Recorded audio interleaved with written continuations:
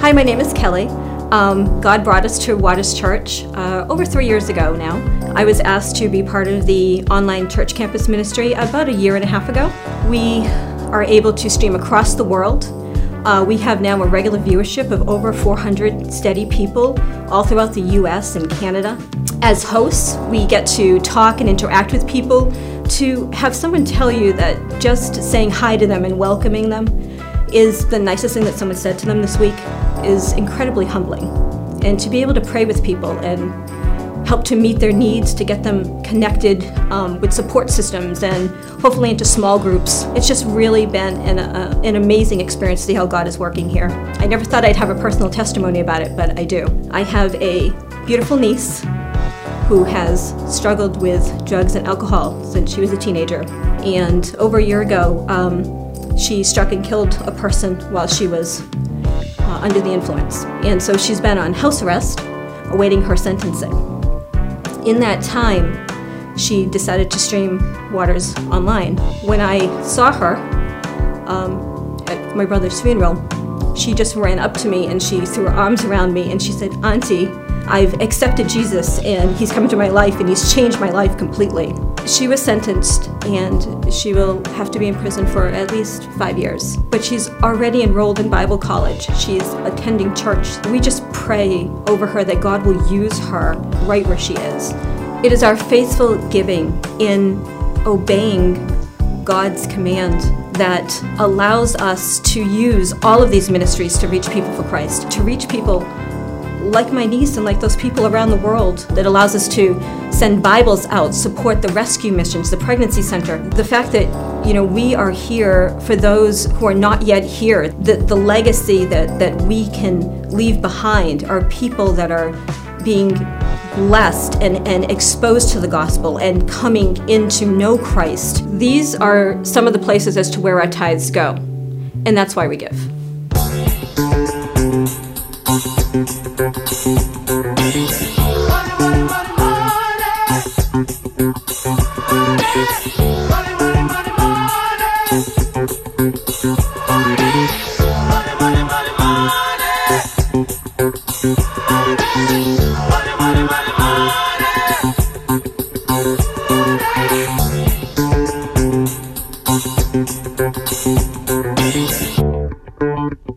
Come on!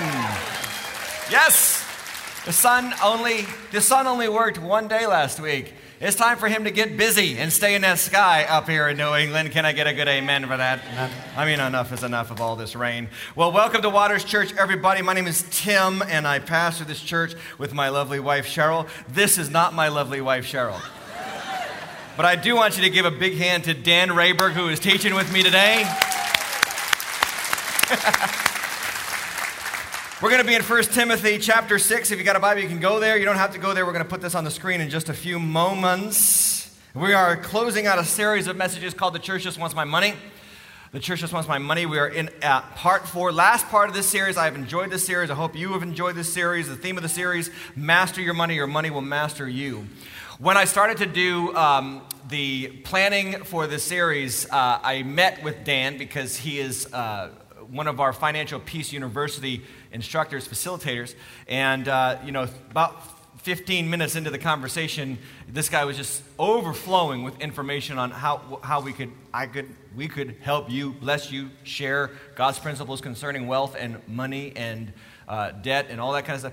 And there was just so much pouring out of him. I said, Dan, you got to just do it with me because there's a lot to say, and I really appreciate his willingness to do this. Dan, you are what I like to call homegrown talent. And that means he was saved here, baptized here, became a leader here, and is now leading in financial peace. And now you're on the stage. That's right. Never thought it. I love that. That's my kind of Waters Church person, coming right up through the minor leagues to the majors. Amen. And today, I know you're going to hit one out of the park for the people of God. You came to Christ through the online, so how cool is that testimony of someone coming to Christ through the online experience? And every week there's salvations online, friends. This is an amazing thing that's happening here. We had a baptism candidate yesterday in the baptism class, came to Christ through the online experience. God is moving through all the outlets of Waters Church, and we're so excited about that. But just tell us your story, because what fascinated about me when we first met and we first sat down, it caught my ear. And these people, I already kind of told them, but I want them to hear it from you. Trained in corporate finance at UMass, graduated, got a job in corporate finance, still doing that to this day. But all that training, all that education, and Dan, your words were so profound. No one ever sat you down and you took no class to teach you how to handle your personal finances. Yeah, so I was a corporate finance major from UMass. So to the world, that sounds like, man, he must know how to win with money. And what I was telling Tim is not one time in college or in high school was I ever taught to win with money. And I graduated and I realized I have no idea what to do. And I really didn't know what to do until I got plugged in with Waters Church and Financial Peace. So I just want to say, listen, I'm not some financial guru. I don't trade stocks every day. I can't predict the market. It's actually the opposite. What I realized and what I learned is winning with money is only 20% head knowledge, only 20% what you know. It's 80% your behaviors, how you be intentional and you tell your money where to go and you be emotional about it. So hopefully today we'll be able to talk about how you can be emotional and intentional with your finances. And Dan, you are a tither. Going back to last weekend's talk about the first tenth goes to God. I'm a tither, or my wife and I, we tithe. Every small group leader in this church, we expect them to be tithers because we believe what Jesus taught in Luke chapter 16, that you got to be trustworthy in unrighteous mammon, that's money, unrighteous wealth, and God will trust you with true riches, which is people. We're not going to ever put anybody in spiritual leadership over any of you who does not honor God with the finances. I think that's a good principle. I think that tests the heart. Where's your heart? Jesus said if your heart will follow your money. Remember the scripture? A lot of people get it backwards. We think our money follows our heart. That's not true. The Bible says wherever your treasure is, there your heart will be. In other words, your heart follows where your money goes. You mentioned stocks, and I like to say this, that when you buy a stock, suddenly now you care about what that stock does. Up, down, your heart goes up, your heart goes down in accordance with where you just put your money. And so we want to know your heart is here because your money is here, and you're a tither, and there's probably people out here today who say, man, I just bought a house, or we just got married, or we're just struggling financially. There's no possible way we could tithe, but you're proof positive. It works. It's honoring God. Speak to that a little bit as a person who's not paid by the church to say that. Well, yeah, I would just say, so I wasn't always a tither. I'd grown up in the church and I'd heard of the tithe, and I just thought it was for older people or other members of the church. Certainly it wasn't for me, and I was a college or high school kid, so I didn't have a ton of money coming in. It was easy enough to kind of put it on the back burner. I graduated in May of 2012, so I came to a service, and Tim was talking about tithing. So immediately red flag goes up. Pastor's talking about tithing. He's probably trying to build a building or do something. Kind of shows where my heart was at the time. And I remember Tim saying, that the tithe calls for 10%. And I'm immediately thinking, 10% of what? You're not getting 10% of my income, so I can't do that. Like I said, it just kind of shows where my heart was. And, the word's working on my heart as the sermon goes on. I remember Tim talking about in Malachi how God says to test him on the tithe and see if he opens up the floodgates of heaven in your life. And at the end of the service, he put us to a challenge. He said, I challenge you to tithe for 1 year. And if at the end of that first year, God hasn't moved faithfully in your life, you can stop. So I had agreed. And I left there thinking, okay, God, I'm going to test you on this. I'm going to test you for 1 year, and at the end of it, we'll reevaluate. So keep in mind, I was starting my career. I'm in sales, so that profession generally just requires faith. I didn't even know if I was going to make it, never mind if I was going to be any good or what 10% would even look at that. So, I just started. I started tithing. As soon as the money would come in, I'd send it out. As soon as it would come in, I'd send it out. And I did that because I felt like if I held on to it, I felt like it was mine. I didn't want it. I said, God, I just want to honor you with it. So I continued to tithe, and I remember my first day at work was 6/17/2012. I wrote it on a sticky note, 6/17, and I stuck it on my computer, and I said, okay, I'm going to tithe for 1 year. So I did that, and about 3 or 4 months in, things were going well. Money was starting to come in, and I'm thinking, I was one Saturday night, I remember I'm praying, God, I've never been taught how to win with your money. I want to honor you. Show me how to win with your money. And I'll never forget that next day, that Sunday, I come in, and the FPU preview was on, and it was like God was speaking to me, Dan, let's do this. And at that point, I realized that God wasn't just interested in the 10%. He was every much as interested in teaching me godly principles for the 90%. He was going to show me how to win with his money and how to get out of debt and these godly principles. So I just continued to tithe. I kept tithing. And long story short, at that end of the first year, my income had doubled. And I was so blown away by God's faithfulness. Tithing was no longer negotiable. I was going to do it. So I kept tithing. Year 2, 30% increase. Year 3, 30% increase. Year 4, 40% increase. And I don't say that because I think tithing is some get-rich-quick scheme. It's not. I just think that, God, he knew he could trust me, and I could trust him. And I really think this in any area of your life. God's not going to put a blessing in your life if it's not going to bring him glory, and if it's going to hurt you. It's not going to, if you're not ready for it, he's not going to do it. So, I just feel like, God, there was a trust relationship there, and he became faithful, and that's how the tithe kind of worked in my life. Yeah, and again, it's not that magic pill. Today, we're talking about that 90%. The 10%, it's not like you can just tithe and expect, okay, now God's just going to pour blessings into your life. You got to be faithful with all of God's money. It's all his. Right. We don't actually give the tithe. We bring the tithe because we can't give something that doesn't belong to us. And so, the 90%, a lot of people are going to try to tithe, and it's not going to work because you still gamble, and you still go to too many bad movies, and you still go out to eat 15 times a week, and you're thinking, well, I guess the tithe doesn't work. No, you didn't do right by the 90%, and you didn't honor God that way and see God's blessings as a responsibility and a trust in your life. Yeah. So today we're talking about what is in your notes. Take out your notes. We're going to ask you to fill in the blanks, and we're going to give you the title of the message after we give you the first blank beyond the title. The number one issue, when we sat down, Dan, the number one issue that people aren't winning with money, and your answer to me was what?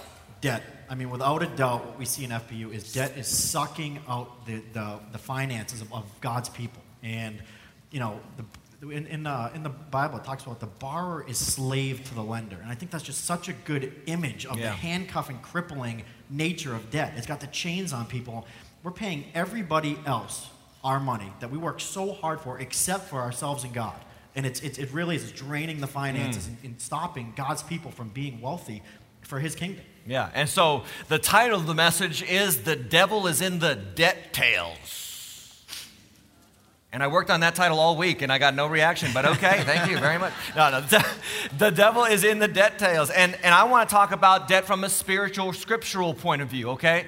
My job is to study the text of the scriptures and teach you what it says. And I came across a reality that I had never seen before. And this week I saw it. And you got to hear this. You got to pay attention. Lean in real quick here.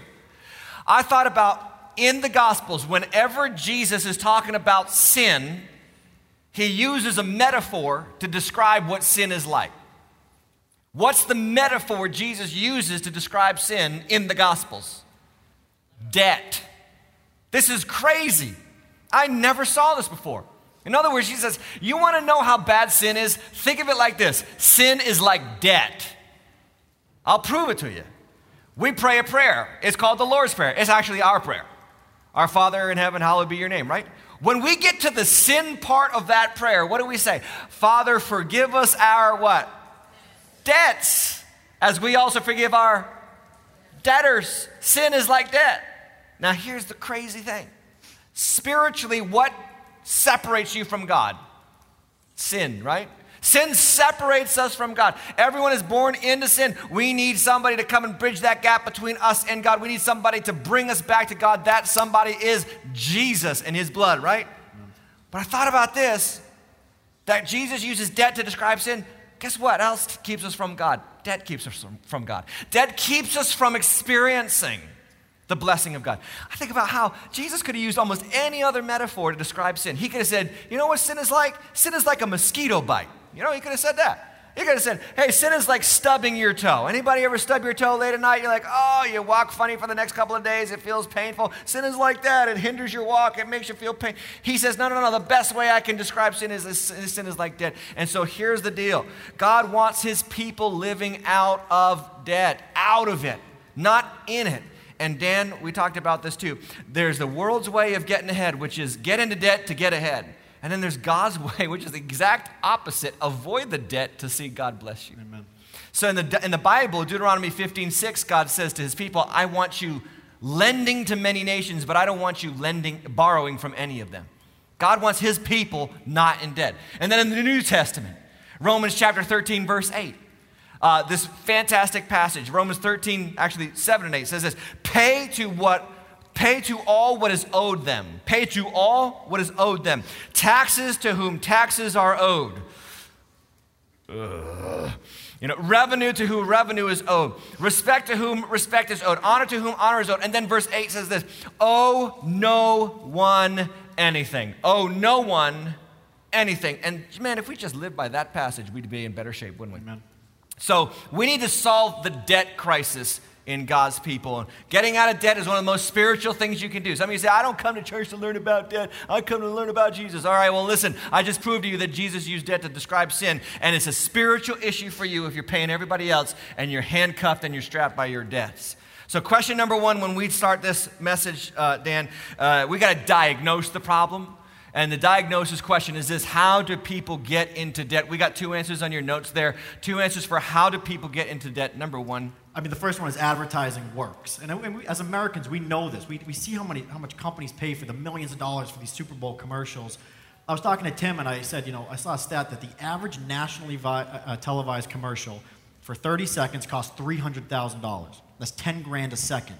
In comparison, the same TV show that runs the full hour, that has the marketing on there, costs $300,000. That's $83 a second. So you're talking about 10 grand a second for the marketing, or $83 a second, for the TV. Which one? We have to understand what is being sold to us. And as consumers and as Americans, you got to realize this: that to the fact that a company can't get you to buy their product and buy into the fact that your life stinks and this will fix it, to the fact that they can't get you to buy that lie and buy their stuff, they have to leave the business. They got to pick up their ball and go home if they can't sell you anything. That's right. And to that point, companies compete for your money.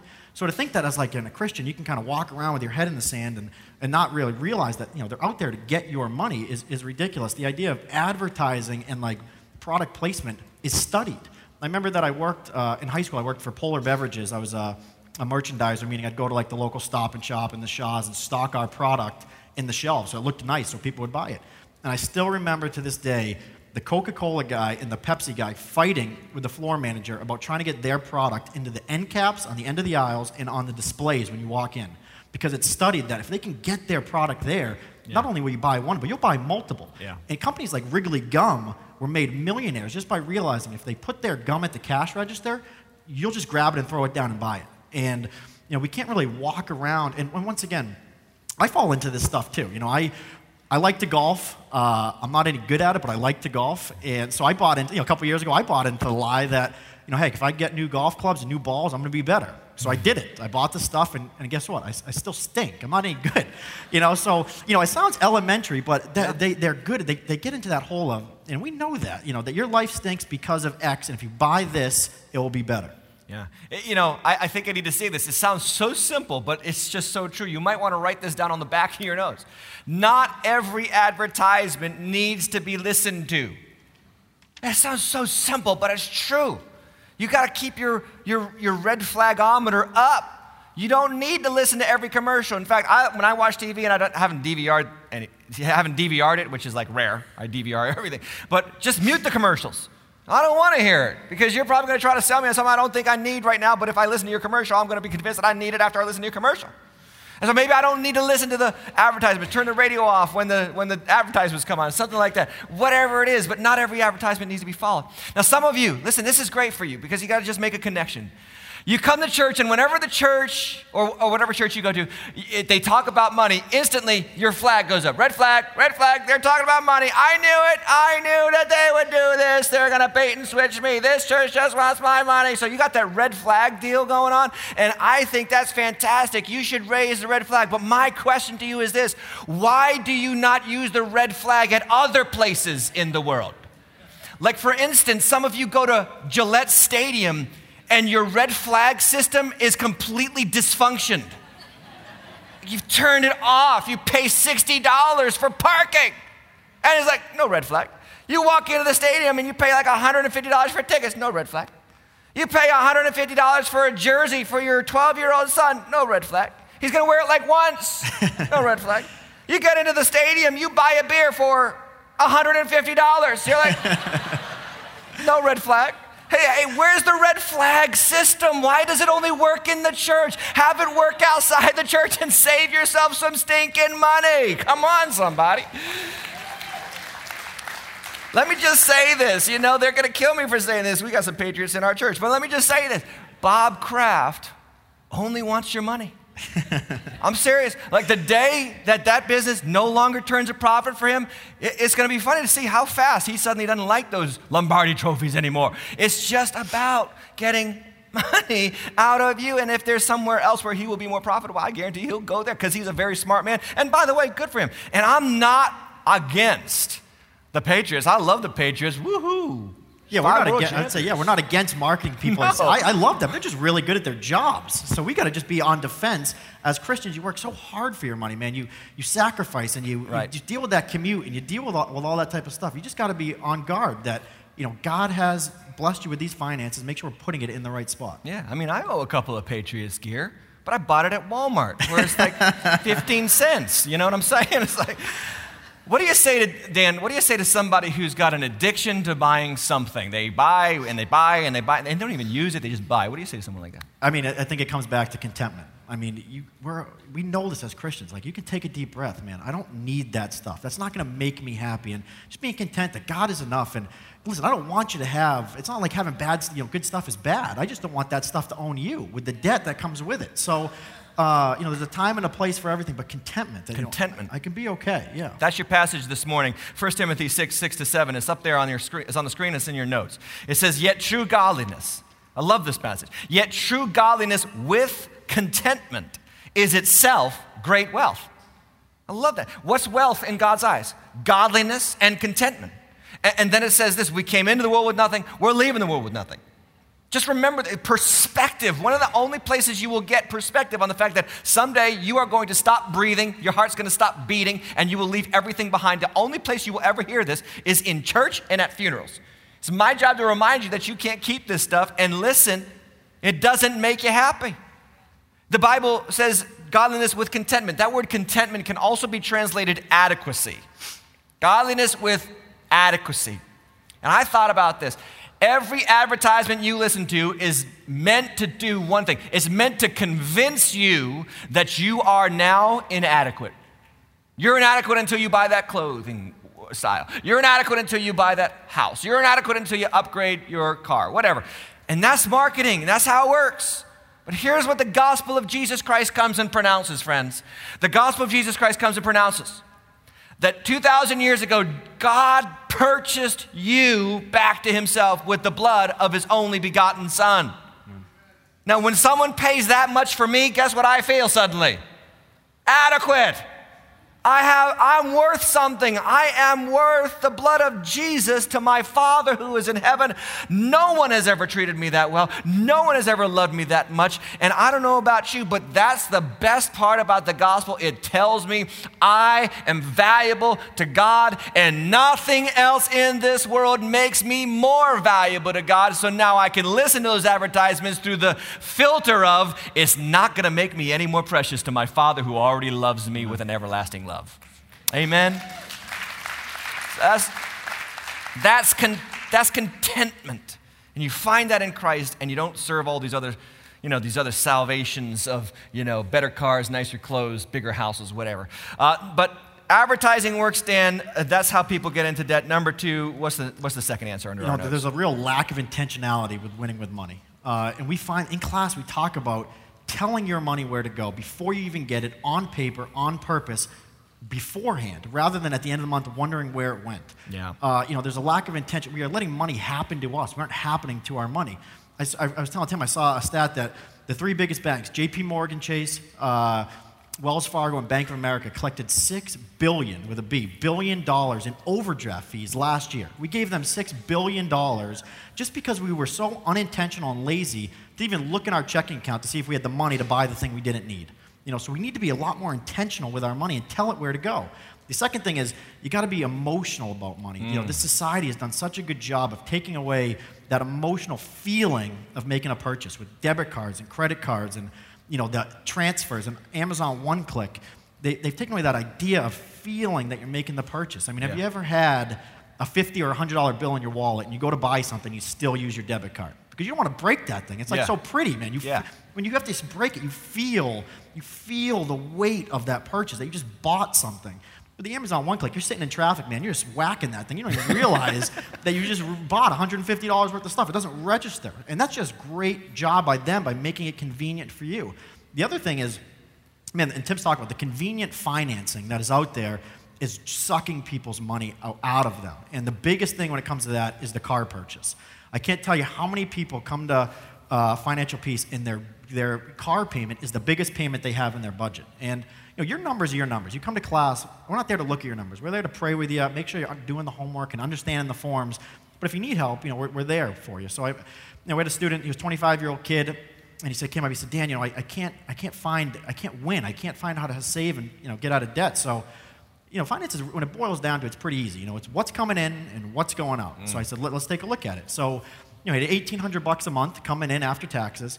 Of that $1,800, $600 of it was going to the car payment and the insurance. Yikes. 1/3 of his money was being sucked into this depreciating liability. And we talked, and I said, you can't.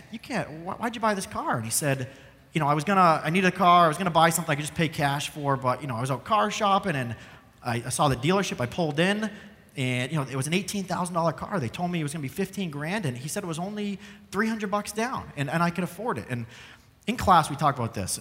The poor man asks, how much down, how much a month? Yeah. The rich man asks, how much? They save up cash and they pay for it. Let me repeat that. The poor man asks, how much down, how much a month? And the rich man just saves up and asks how much. They pay for it. I said to him, and in class, we kind of talk about opportunity cost. So every dollar that God entrusts you with, there's an opportunity cost. What that means is, you can take that dollar and I can put it into my retirement, into my 401k, but by doing that, I've lost the opportunity to put it into, a vacation. And vice versa. If I put it into vacation, I've lost the opportunity to put that into my 401k. So we kind of, in class we talked about, let's make sure each dollar God entrusts us with, we're looking around at our opportunities and we're putting the best place that would honor him and to help our financial future. So I said, he said it was only $300 down. I said, well, what's the cost over the next 72 months? I don't know. I didn't do that.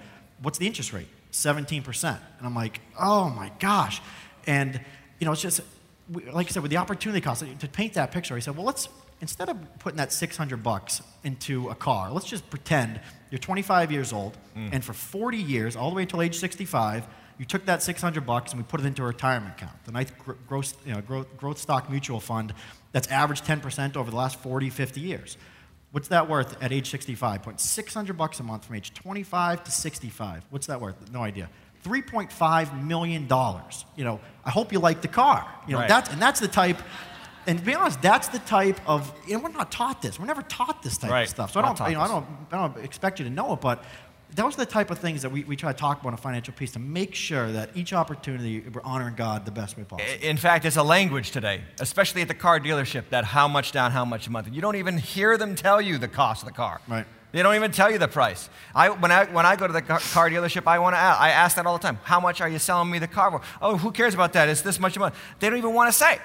Because it's just the mantra and the language has just been force-fed. And another thing about colleges, they don't even tell you to pay. They just tell you go straight to where? Financial aid office. Go straight to financial aid office. There's no place to pay. There's always just another place to get into a payment plan. And this is the language of America financially that is strangling people out of their money, and we don't even understand it. And Christians are to be, we always say this, we're in the world, we're not of the world. And we think that phrase applies to rock and roll music and swearing and smoking and, whatever. But how about financial management? We are in the world, but we are not of the world. And so I'm going to do my finances completely different than the language of our culture. And one of the things that you said to me, though, big purchases. A lot of people here today, you might be on the verge of a big purchase. You're about to buy something fun or something that you need, and you're about to buy something very expensive. What do you say about that? Yeah, so in class we teach two things with big purchases. The first one, you got to talk with your accountability partner before you do it. So if you are married, that's your spouse. We're going to make sure that this is a godly, we use wisdom before we just go in there and let some sales guy sell us a $2,000 bedroom set before we even realize what we've done. If you're single, that's somebody who loves you enough to tell you no. Somebody that, not your shopping buddy, somebody that can tell you, you just lost your job, you don't need to buy a $40,000 car. So we're going to use wisdom with those purchases. The second one is to sleep on it. So anytime you're going to go make a big purchase, which we qualify as anything over $300, go check it out, check out the bedroom set, and go home and sleep on it. And not the bedroom set you're checking out, your own bed. Yeah, just go home, and and once again, pray about it. Think about it, use some godly wisdom. And if you wake up the next day and you decided this is still a good purchase, man, go for it. But you'd be surprised how many times you go home and you think about it and you don't go back.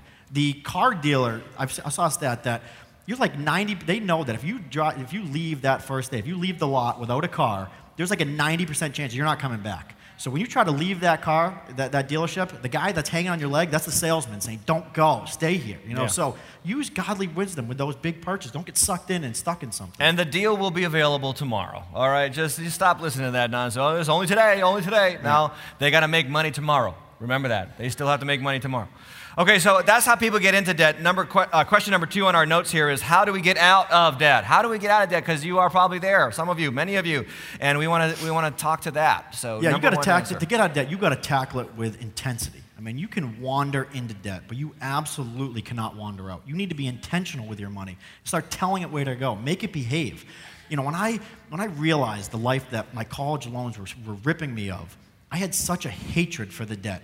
Man, I would run to the mailbox when that college loan payment would come in because I just wanted to chuck money at it. I wanted to get it off. It almost became addicting to cross my debts off my list and get them to know that they're out of my life and I'm never dealing with them again. Yeah, just speaking to that too, you made a list of your debts, which we should be doing this. Make a list of them, and then you did literally cross them out. Absolutely, yeah. In class, we'll talk about that. Getting your debts on paper and attacking these things with gazelle intent. I mean, that's the only way to get out. You got to give it run as fast as you can, as hard as you can for the short term. Cut your budget, work a second job. Sell something. You have too much crap anyways. Get rid of it. Yep. And to be honest with you, these are 6, 12, 18-month things. I'm not saying you have to work 2 jobs forever. I'm not saying you got to live on beans and rice forever. I'm saying to the point that you can become emotional about getting out of debt, that's how you see change. Yeah, short-term pain for long-term pleasure. I mean, that's what he's talking about. Some of you say, I don't want to do that. It's hard work. Yeah, it is hard work. But what you got into now, you got to get out of, and it's not going to happen by nature. You just said it. You're going to wander into debt, but you're not going to wander out. And so number 2 under how do we get out of debt is simply this: go to work. Go to work. I mean, can we get a good amen for work in this church? I think that Americans, what's going on? Where is that good old-fashioned Protestant work ethic? That's what made us a great country in the first place. People went to work. They produced something with their hands. They put their hands to the plow and made money. And Proverbs 12:11, one of the passages we're going to put on the screen here, says, a hard worker has plenty of food. This is from the Bible. A hard worker has plenty of food, but a person who chases fantasies has no sense. I love this passage. It's not on the screen, but it's in Proverbs 6:6-11. And Solomon writes, he says, take a lesson from the ants, you lazy bones. Learn from their ways and become wise. Though they have no prince or governor or ruler to make them work, they labor hard all summer, gathering food for the winter. But you, lazy bones, how long will you sleep? When will you wake up? A little extra sleep, a little more slumber, a little folding of the hands to rest, and poverty will pounce on you like a bandit. Scarcity will attack you like an armed robber. In other words, watch the ants and get to work. I mean, there's a great life example for you. Stop watching the NBA All-Star, who is a 1 in a million chance of being there, and start watching the ants and look at what they're doing. They're going to work and they're doing what's necessary to make a living for themselves. And I think about this. We live in a culture that is social media dysfunctioned.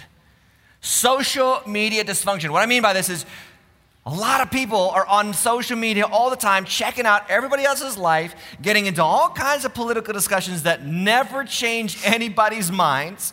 You're looking at that person going to Barbados, that person's going to Paris, that person, and there, and this, and that, and you're like, oh, my life stinks, look at all their awesome lives. And he's like, listen, you've got too much time on your hands.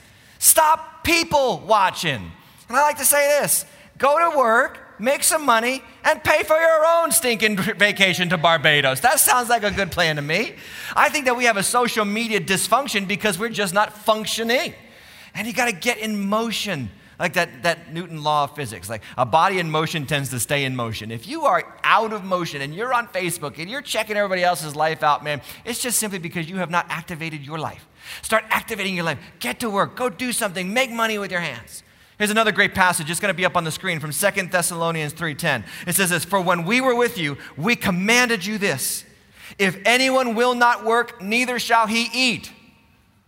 That's from the Bible. The Bible is pro-work. Jesus worked as a carpenter for 30 years. He ministered for 3 years. God has totally good with work. Work is not a result of the curse. Work is a blessing from God. And there's thousands of passages about this. It says, if anyone will not work, neither shall he eat, for we commanded you, or we hear that some of you who walk among you walk in a disorderly manner, not working at all, but are busybodies. In other words, they're checking Facebook all the time. Now those who are such we command and exhort through our Lord Jesus Christ, that they work in quietness and eat their own bread. Now, this happens in our church. Happens all the time. We get people coming to us, they say, I need money, I can't pay my bills, can't pay my mortgage. We're like, all right, fine, we are here to help you. We don't want anybody struggling, we don't want anybody in poverty in this church. But here's what we do, just so you all know. We take financial stewardship in this church very seriously. There's a person that we have them meet with. This person's a certified public accountant, and they're also a mighty person of God. They meet with the person. They go down their budget. They look at their line items. They say, here's where you're at. Then that person we send you to comes back to us and then says, here's what the church should be giving them. Here's what they should not be getting. And 9 times out of 10, that person's just making some terrible decisions. And if you just make those small tweaks, it'll lead to financial prosperity. It's amazing how many times they come back to us and say, well, you know, they say they need money, but they've got Showtime, HBO, and Cinemax. They got 5 phones for 3 kids, age 6, 4, and 3, so make sense of that. And they're in all these other things. They got all these magazine subscriptions. They're paying for cable, all these other things. They've cut nothing out. They just want someone to bail them out. And friends, we don't do that with the tithe money that comes into this church. We want to be good stewards of everything God gives us. Amen. And we want you to work. We want you to put your hand to the plow. Dan, what do you say to somebody who says, man, my income isn't cutting it? So a couple things. Cut the budget. Like I said, these are short-term things, but pick up, I'm all about the side hustle. Like I said, you have a second job that you like to do stuff with. We have tons of success stories of people driving Uber or walking dogs. Man, anything. I don't care what it is. These are short-term things to get your situation to a different spot. There's nothing wrong with working extra hours or selling something. Like I said, you have too much stuff anyways. Sell everything. Have a garage sale. Yeah. And what debt is acceptable? So in a perfect world, I'd like to have you completely debt-free. For the purposes of classes, we talk about everything outside of the first mortgage. So student loans, car payments, medical bills, credit card debt, the $50 you owe your mom, everything that you owe somebody, we're coming after. And then eventually, we're going to come after the mortgage as well. So you're saying I shouldn't take out a second mortgage for my swimming pool? No. Okay. All right. That's good. That's good to know. I said this in week 1, and I promised you we would talk about this college education. All right, I said this in week 1. College, the promise of the higher education is failing Americans' young people. Okay, they're failing Americans' young people because they charge exorbitant rates to promise them this incredible lifestyle, this incredible income, and the income isn't there. And some of you got to hear this. You got kids going to college or in high school, or maybe you're a young person right now and you're thinking about college. This is probably the best 5 minutes that you are going to have at Waters Church in your life. Pay attention real quick. How do we pay for college without putting ourselves into a whole heck of a lot of debt? Yeah, so I have a couple things here. First one, pick an in-state college. I mean, it's crazy how many times I went to UMass Amherst, and my freshman year, I had buddies from New York and Rhode Island who literally came to UMass because they didn't want to be like their friends and go to their own in-state college. So they paid $50,000 a year to go to the State School of Massachusetts instead of staying at URI and paying in-state tuition there. Yeah. So look at an in-state school. Let me tell you this. I don't have anything against Ivy League and these Christian colleges. I'm against the debt that comes with them. The crippling debt. I see these people graduating with $1,200 a month student loan payment. And my buddies, they can't even move out of their parents' house because they have all these student loans. And let me be honest with you. No one cares where you went to college, okay? Bingo. What people care about, I'm not going to hire somebody because he went to Yale. I'm going to hire him because he shows up on time and because he's got good morals and a good work ethic. I mean, Tim, when's the last time you went to your doctors and said, Doc, I'm not letting you touch me until you tell me you went to college? Yeah, no kidding. I don't care. It doesn't happen. You don't care. You don't care. I mean, what gets you ahead in life is who you are. The godly man or women that God made you into. So pick an in-state college. Look at number 2. Look at community colleges. That's a great way to save money for the first 2 years. The idea that you need to be into $250,000 of college debt to get a job after college is not true. That's just a lie sold. It's great advertising. Yeah, it's great advertising. That's a great marketing job. What a great job they did to think that I need to go get $250,000 undergrad to get a job. So look at it. I mean, I think you looked at what it cost. Yeah. Community college, $4,500 a year for community college. Ivy League education, this is obviously the top end, $60,000 a year. It's just unbelievable. That's a lot of money. Yeah, and most of those courses will transfer to an in-state, Bridgewater, UMass, that type of stuff. Number 3, look at on-campus versus off-campus living. Will commuting or living off campus, will it save you $5 or $10 grand a year? If I could look back on it now, and if living off campus would have saved me $5 or $10 grand to graduate with $30,000 less debt than your buddies, that puts you in such a head and shoulders above them after graduation. So consider those. And you said you have friends now who are still living with mom and dad because they're in such correct. Yeah, they're still living. Yeah. So the idea. So the formula that we came up with was live with mom and dad during college, and you don't have to live with them after college. But don't live with mom and dad during college, and you might end up living with them after college. Right. Yeah, it's funny how that works, and it's true. I mean, it really is. Number 4, get every scholarship and grant possible. I mean, look everywhere. I was walking through the Big Y the other day, and it said submit a resume or submit an essay, and try to get money. So look at the schools. Look at everywhere that you can go. Credit unions, all these different places are offering scholarships. Go after every single one you can. Submit an essay to every single person, and a lot of times they can just be formatted. So you type one essay and you kind of send it around. And lastly, go to work. Work 15 to 20 hours a week. Wait, Dan. Are you telling me I should work and go to college at the same time? Yeah, studies show, and a lot of parents say that, studies show that somebody that works 15 to 20 hours a week has a better GPA than somebody who doesn't work. And to be honest, it keeps you on schedule. When you graduate from high school, you lose that schedule of going to sports after work or working. So it's a great way to pay as you go.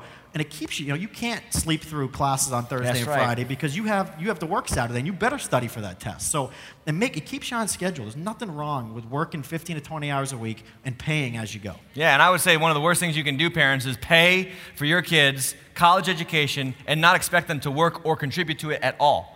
What are you doing? You are empowering them to have way too much time on your hands. Way too much time on their hands. Do you know why? Because some of these colleges are teaching absolute nonsense. You get like 3 credit hours for a class on gender studies. Well, what the heck is that? I can teach you in 5 seconds what a gender looks like, okay? Just spare yourself the money. But listen, these are the educations that people are going through, and then they don't really have to work at that class because how hard is it to tell a man from a woman, although it's getting more difficult today. But nonetheless, you got these classes that don't really require much effort, and then they got all this time on their hand. They go party, they go drink, they go, fornicate, whatever. They do all these things, then they ruin their lives, and they have this, again, short-term pleasure, long-term pain. And God's way has always been the opposite. Do the hard thing now and watch the pleasure long-term over the course of your life eventually come. But Satan has been convincing us that short-term pleasure is worth it, and we know only by experience that it's not worth it. It's never worth it. Make the sacrifice now. What do you say to people who say, man, I need my kid to go to an Ivy League school? You've been sold great. You've been sold. That's great marketing. The idea that you need to pay $250,000 a year to get a good college education is not true. That's an unbelievable marketing campaign by them. Once again, nothing wrong with these schools. I like these schools. I'm all for education. I'm not for the crippling debt that comes with them. Yeah, and I would just say about that Ivy League thing, just pastorally, like some of you parents, you're convinced that your kid needs to go to Ivy League. You understand that Ivy League institutions are leading the way in socially re-engineering America. Socially re-engineering America. They're leading the way with new pronouns for genders and teaching kids today to be more confused than ever. These are the institutions of higher learning, and many of these Ivy Leagues were started by pastors and Christian ministers to train people in the Word of God so that we wouldn't be deceived by the very lies they are propagating today at the Ivy League level. And the Bible says this in Romans chapter 1. It says this about ancient cultures, and I think it applies to this culture today. Now, what happened in the ancient world is people stopped worshiping the Creator. They started worshiping the creation. They started to give themselves over to immoral pleasures. And then the Bible says this, in their thinking, they became fools. How appropriate that is for American culture right now, that our highest education organizations in our culture are becoming foolish. They can't even tell a man from a woman anymore. You can have sex wherever you want and ruin your life and live with the regrets for the rest of your life. And listen, I don't have any skin in the game for how your kid turns out. I don't have any skin in the game. Listen, I have a wife. I have 3 beautiful children. Neither myself or my wife have any kind of bad, sick diseases that come from sexual immorality. So I don't have anything to gain or lose by telling you this. You have everything to gain and lose by hearing this. Do what's right. Don't follow the trend of culture. Follow the word of God. It's a lamp unto your feet and a light unto your path, and your life will be blessed when you follow this word and not the world's word. I'm telling you. You can ignore everything I'm saying, and it's going to go badly for you. And I'm not going to I'm not going to be affected. I'm trying to help you, and Dan's trying to help you. And don't fall for this nonsense. Number 3 question in your notes: what does a life without debt look like? So, let's talk about the promise of what life without debt would be. Yeah, I'd say the first one, there's a certain peace of mind that comes from you don't owe anybody anything. And when you're living paycheck to paycheck, or you have paying off all these debts, every time there's a problem, like a car problem, not only do you have car problem, we got to fix the car, now you have money problems as well. Yes. We got to put this on our credit card. We don't have the cash saved up. There's a certain peace of mind that comes, man, I don't owe anybody anything. And when you see that the life that debt is robbing you of, it just becomes so unattractive. Like, no, man, I'm not going back to that. I'm not owing anybody anything. I'm giving my money to God, and I'm going to build wealth.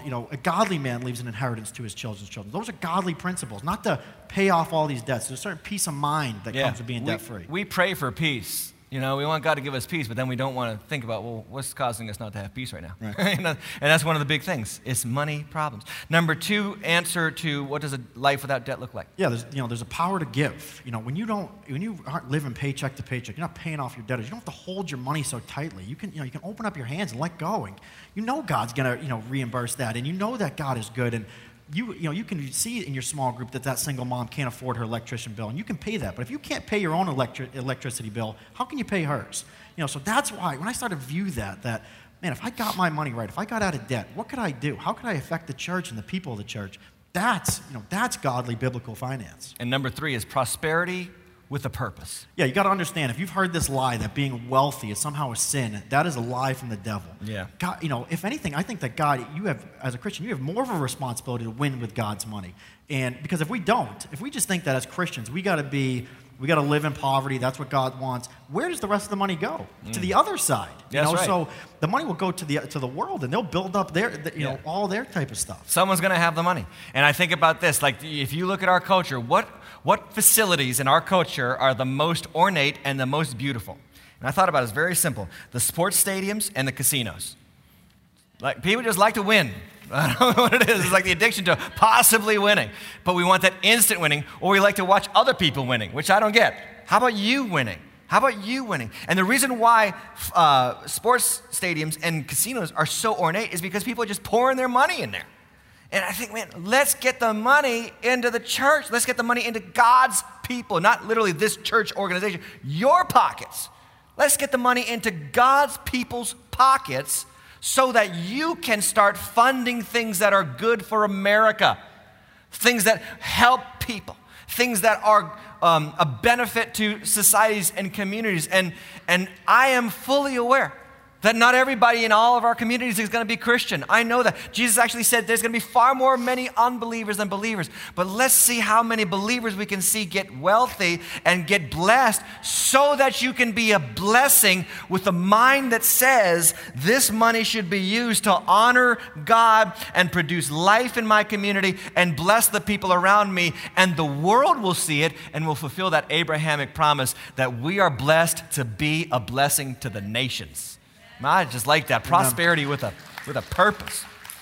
Bible says in 1 Timothy chapter 6, it says, as for the rich in this present age, charge them not to be haughty or set their hopes on riches, but on God who richly provides us with everything to enjoy.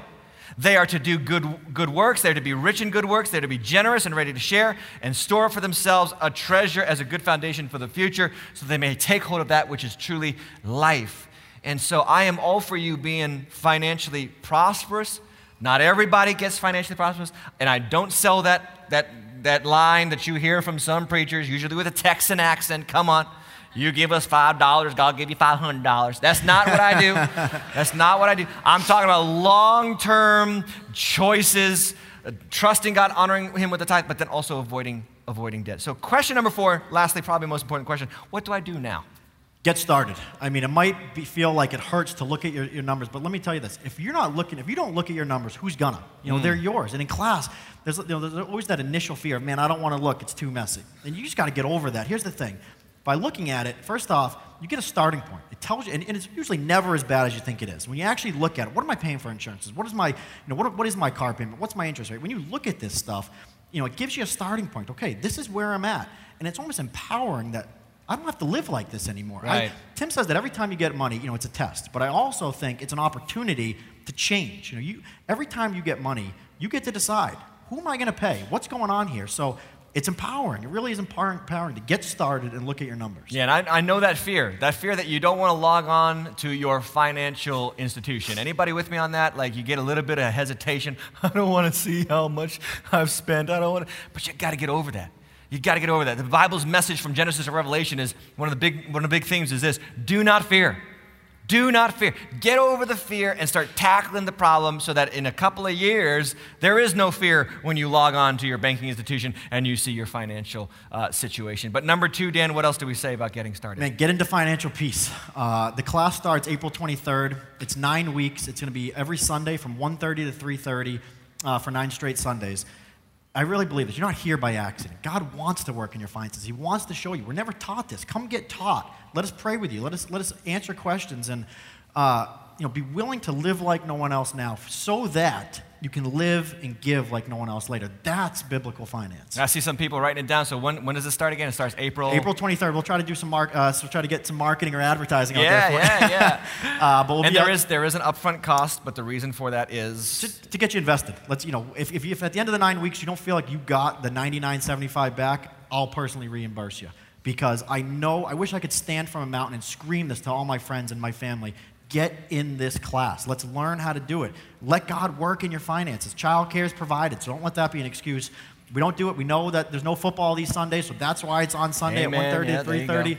Husbands and wives come. And this isn't like a husband bashing thing. This isn't a wife bashing thing. This is getting you both to have the same language and the same plan of how are we going to get out of this. We got into it together. We're getting out of it together and live with a purpose. And just talk about that. Last thing we're going to share is just talk about that thing where, and this is all the married couples, you'll resonate with this.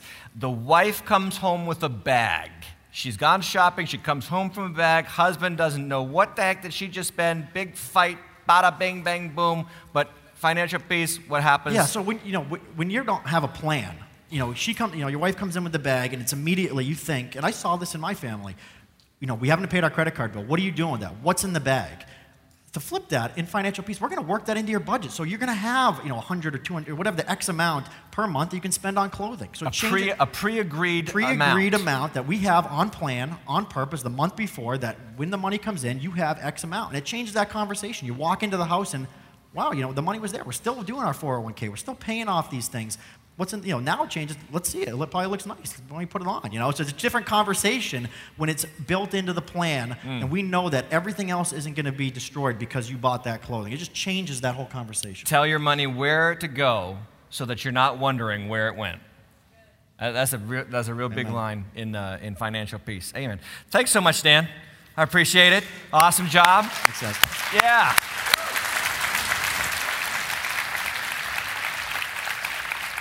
So if you want to sign up for Financial Peace coming up April 23rd, you got to go to Info Central outside. A lot of people have been asking about it. So I don't know if it's limited or capped or whatever, but we're going to make sure everybody has the opportunity to get in. You're going to want to get to Info Central quickly, but don't go anywhere now. Don't go anywhere now. We're going to sing one more song, but we're also going to wait upon you for an opportunity to be a blessing financially to other people. And so we talked about this last week, a parking offering, raising money so we can put parking down to get room for the people God is sending.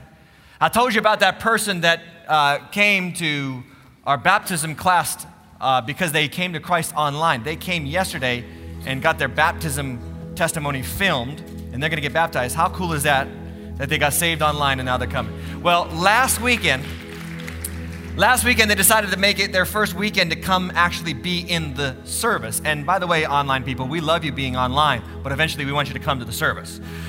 And they made that decision last weekend to come, but they couldn't find parking. They had to go back home and watch the second service online. Man, we don't want that to happen anymore. So this is an opportunity for you to be a blessing to someone else. We're here for those who are not yet here. And so as you give, remember that. Remember that. We're going to wait upon you for that in just a moment. The last thing I want to say is this. This series was for you. for you to make decisions about your finances that change your life for the future. If at the end of this series now you go home and you don't do anything different with your finances, I have failed you or you have not paid attention. I want you to make a decision. Some of you got to go home and make the decision today. We're going to honor God with the first tenth. Some of you need to go home today and say, we're going to cut up these credit cards and close these credit accounts. Today, do it today. Some of you got to go home and cut out the magazine subscription or the television channel subscription so that you can stop paying everybody else. Some of you got to go home today and say, honey, let's sit down, let's talk about our income and our expenses and start budgeting and putting God first. And some of you, again, need to go to Financial Peace and really learn all the principles, far more many than we talked about today, about how to start winning with money. We want something for you, not from you financially. We want something for you, not from you, and we want all of you to be mighty men and women in the land that God has given you. Amen, someone.